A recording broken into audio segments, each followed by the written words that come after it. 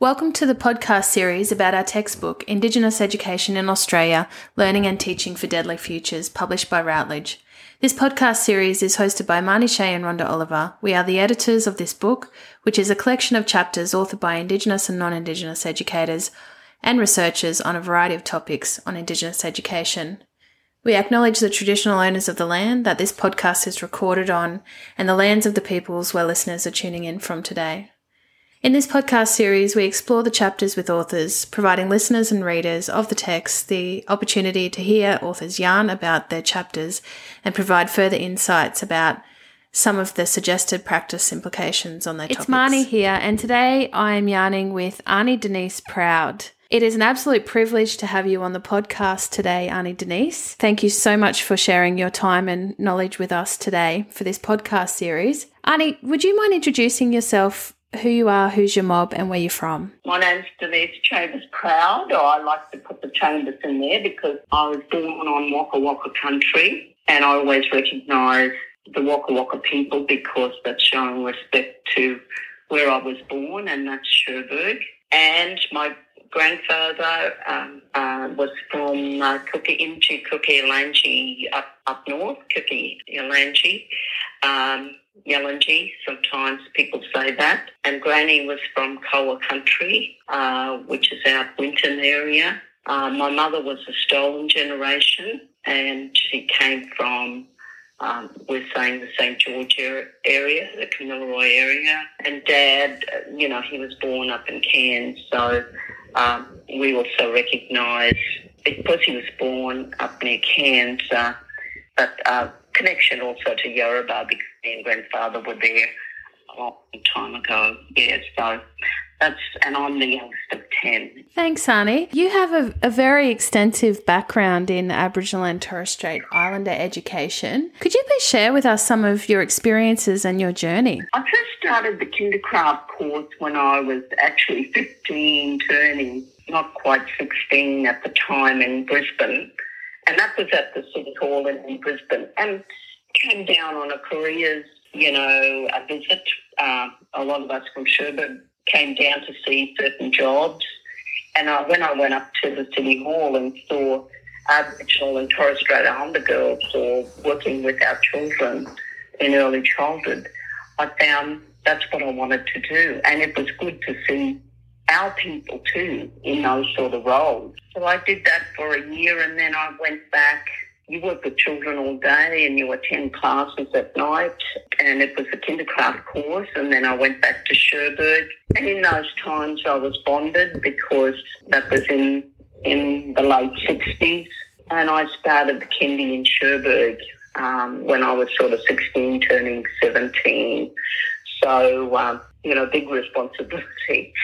And then my background actually has been in early childhood with the mobile kindies, working for Creation Kindergarten Association, visiting centres, talking to educators about how to incorporate Aboriginal culture into their programs and how to use resources from our communities and involve our families and our children to understand our children. Because, as you know, in that time, a lot of people didn't know about how to, just involve Aboriginal children in preschool. Our children were missing out, and I think they're still missing out to this day. Yeah, so I've had a long history in early childhood education and then working in youth detention centres and stuff. And I had a little bit of experience also living in Denver, Colorado.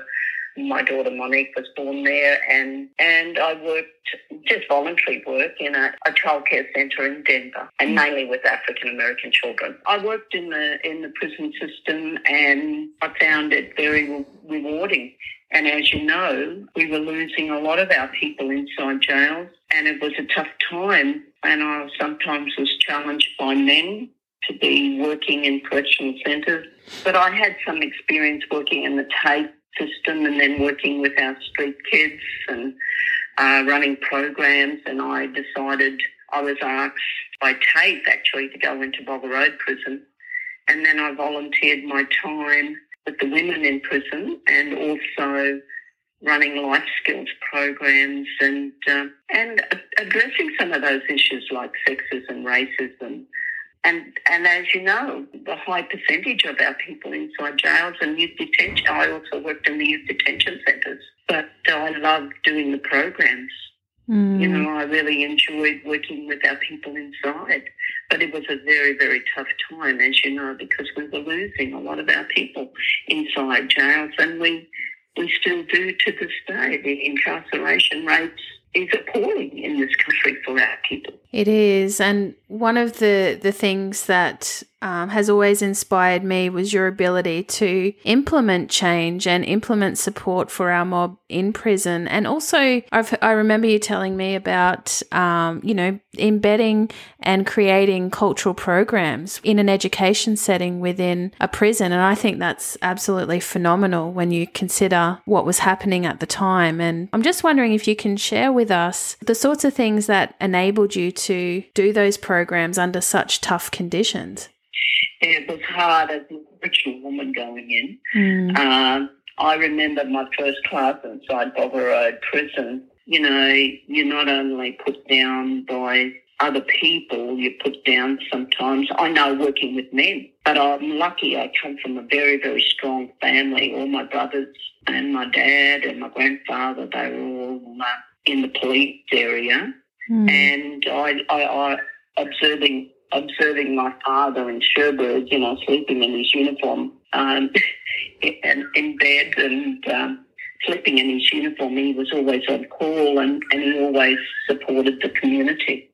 And I watched how my mother and father worked with people in community and just treating people with respect, no matter what background. I enjoyed going in. I remember the 25 men I had in class that first time in Bogger Road actually threw everything at me. But in the end, I just said, I'm not leaving. So, you know, I did nearly 20 years inside jails and I liked the challenges. It was tough at times, but I felt our culture was not being talked about. The issues, you know, some social issues in our community weren't being addressed.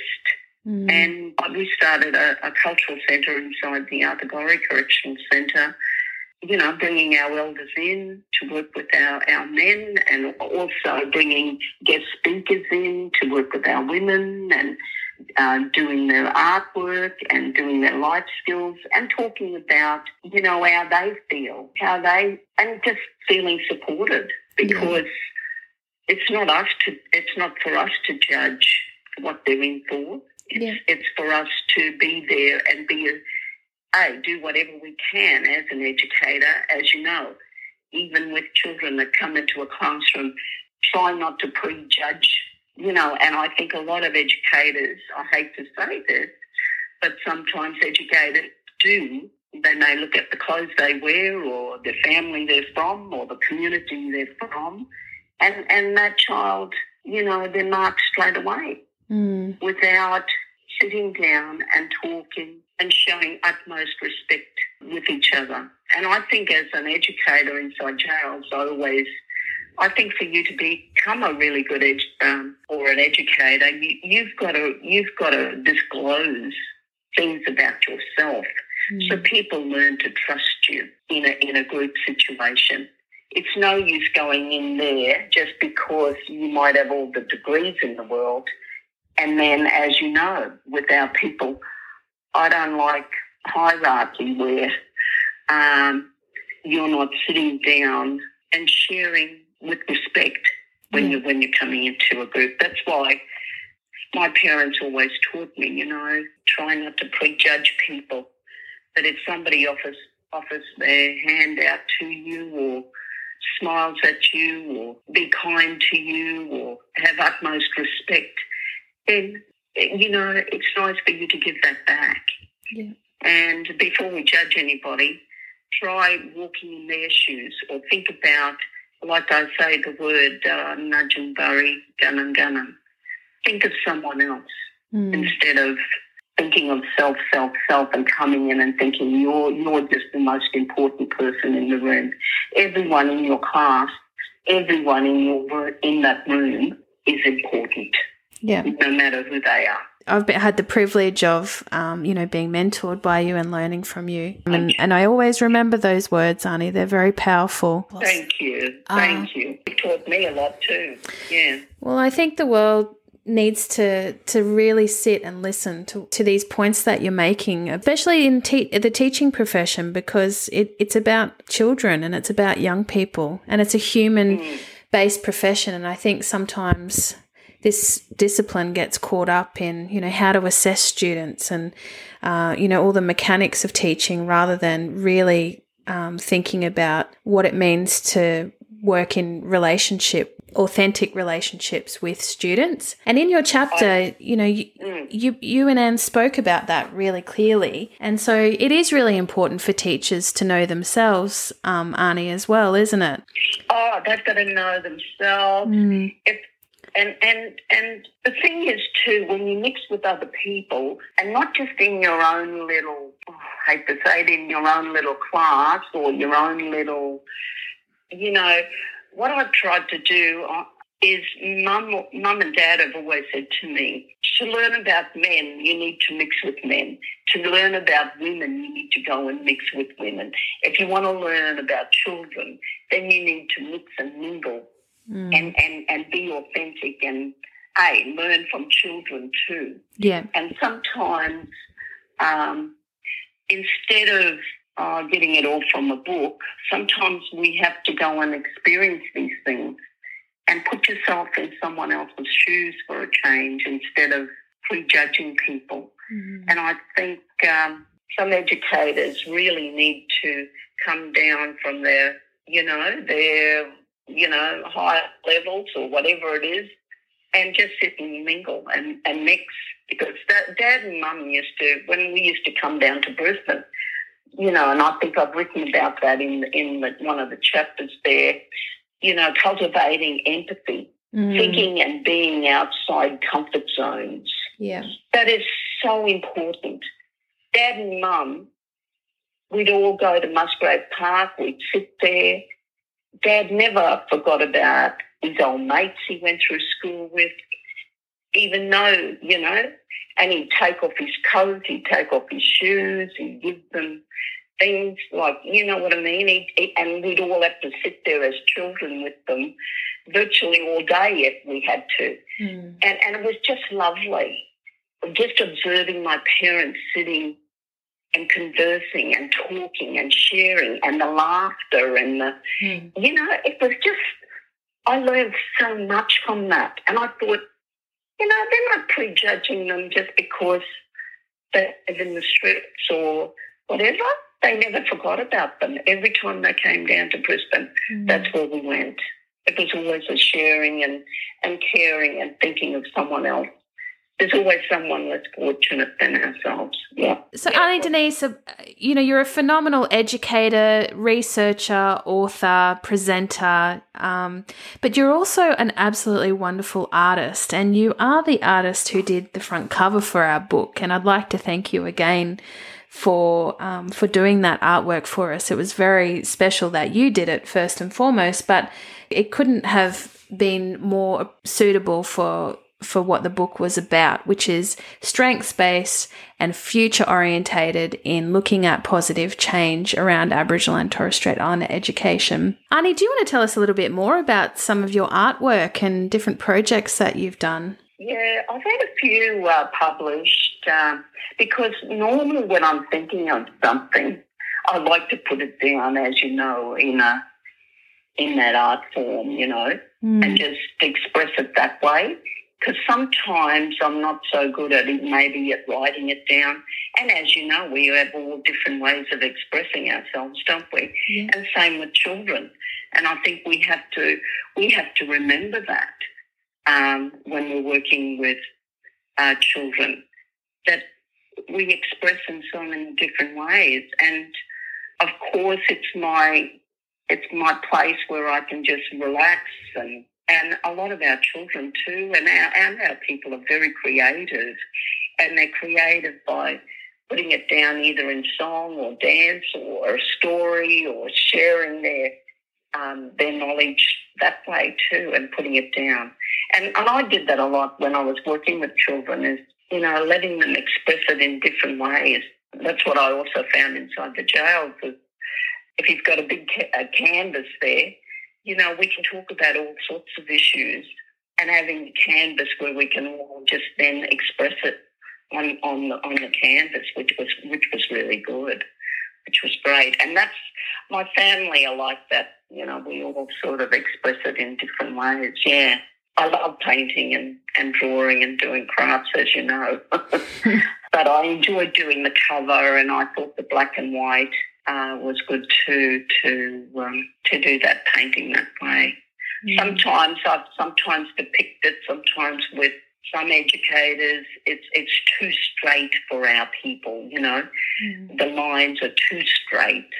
And what I love about sometimes our thinking, Aboriginal ways, is, there's many winding paths and learning on that road. And we need to bring non-Aboriginal or Torres Strait Islander people on that road with us that way. And then we also need to learn also from the non-Aboriginal Torres Strait Islander people too, their ways of thinking, and coming together and sharing that. We've got to sit down and talk about things. If we've got a child in school that needs to be supported, then we need to come together on that. What's the best thing to do, What's the best way to work with this particular child? And I'm hoping that's changing. You would have a better idea with that, Marnie. But I think it is changing. But learning from the families, the people who are caring for that child, and the community. And I think more educators need to go into community more. They need to immerse themselves in Aboriginal and Torres Strait Islander communities. They need to sit and listen and learn from the people, rather than I don't like the dictating and telling us.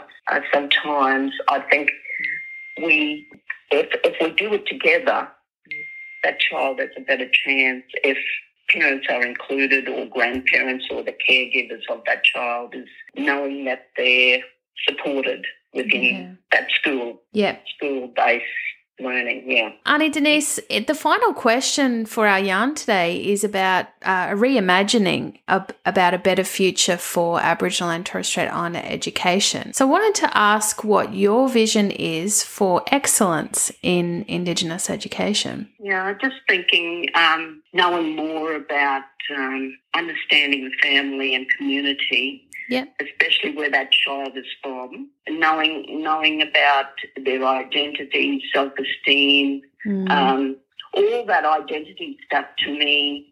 And sometimes I've worked with children too, they don't know where they're from, and because of our stolen generation, but connecting people back to community, families, and now there's a few places where people can find out a bit more, and trying to make them feel proud of who they are, and also the education system too has to understand, past histories of what happened. I mean, it's no use blocking it out. We have to talk about it. If we want our children to achieve excellence, then we've got to start setting a standard high too for our children. Don't think that they're dumb or, they can't do something. As you know, they might get it a different way. I'll just give you an example. Like when my daughter was learning Japanese, she used to always draw symbols. Monique would draw the symbols. And actually one of the educators said, Monique's not listening. She's constantly drawing. But I said, that's how she takes in the knowledge. And you know me too, Marnie, when I go to meetings, I'm constantly drawing. But that's my way of taking in what you're saying. And Monique she did better with Japanese once I explained that to the educator. So don't think the child is just mucking around, and we've got to understand there's different ways for children to learn too. Yeah. And But you have to set a standard, and you also have to talk to parents non-judgmental way and dictating instead of dictating to a parent, asking them what's the best thing they think. Because I still believe, the caregivers, the parents that have worked with the children before, they're the first teachers. That's the first teachers, as you know. And being raised in a community, those people know that child. They know their behaviour. They know things about them. So it's up to us to get out of our comfort zones and make sure we're seen in community, build up a trust and a relationship with families so that we're all looking after that child, nurturing them, not just from one way, but from many ways. I don't know if that helps, but I want to see more of our people like you, Marnie, that are in universities, but also not forgetting, like you have never forgotten your people and your community and your family. But some people get into these positions of power, or they think it's excellent, and they totally forget about who put them there, really, their family, their community. I say this quite openly. I'm not real keen on bureaucrats, but I'm finding sometimes some of our people are getting into these positions of power where they're looking down on their own community and families, and I don't like that. I think we should be all equal no matter what. So I want us to think also of our old people with the knowledge of our culture and their identity that they've passed on to us, and the laws, that don't underestimate our uncle who's got all those abilities, or aunties, they've got those abilities, but they may not have their degrees, but they should be still recognised, for what they have. Yeah. And that cultural knowledge is vital as far as I'm concerned, for helping our people with their identity and feeling self-worth and proud of who they are. Yeah. Absolutely, Aunty. And I think the broader community can learn a lot from our old people and those knowledges too. And it can be, because when we have knowledge, we're supposed to share it and learn from each other. But sometimes people hold on to this, like sometimes in the white system or the non-Aboriginal system, it's my knowledge, it's my, we should, so that children get a wealth of knowledges from a lot of different people, I want to mix with a lot of different people from all different backgrounds, so I'm enriched. Yeah. We're enriched, and you learn so much from other people. But I think one thing I would like to say is to educators is get out of your comfort zones, try and go along to our functions in the community.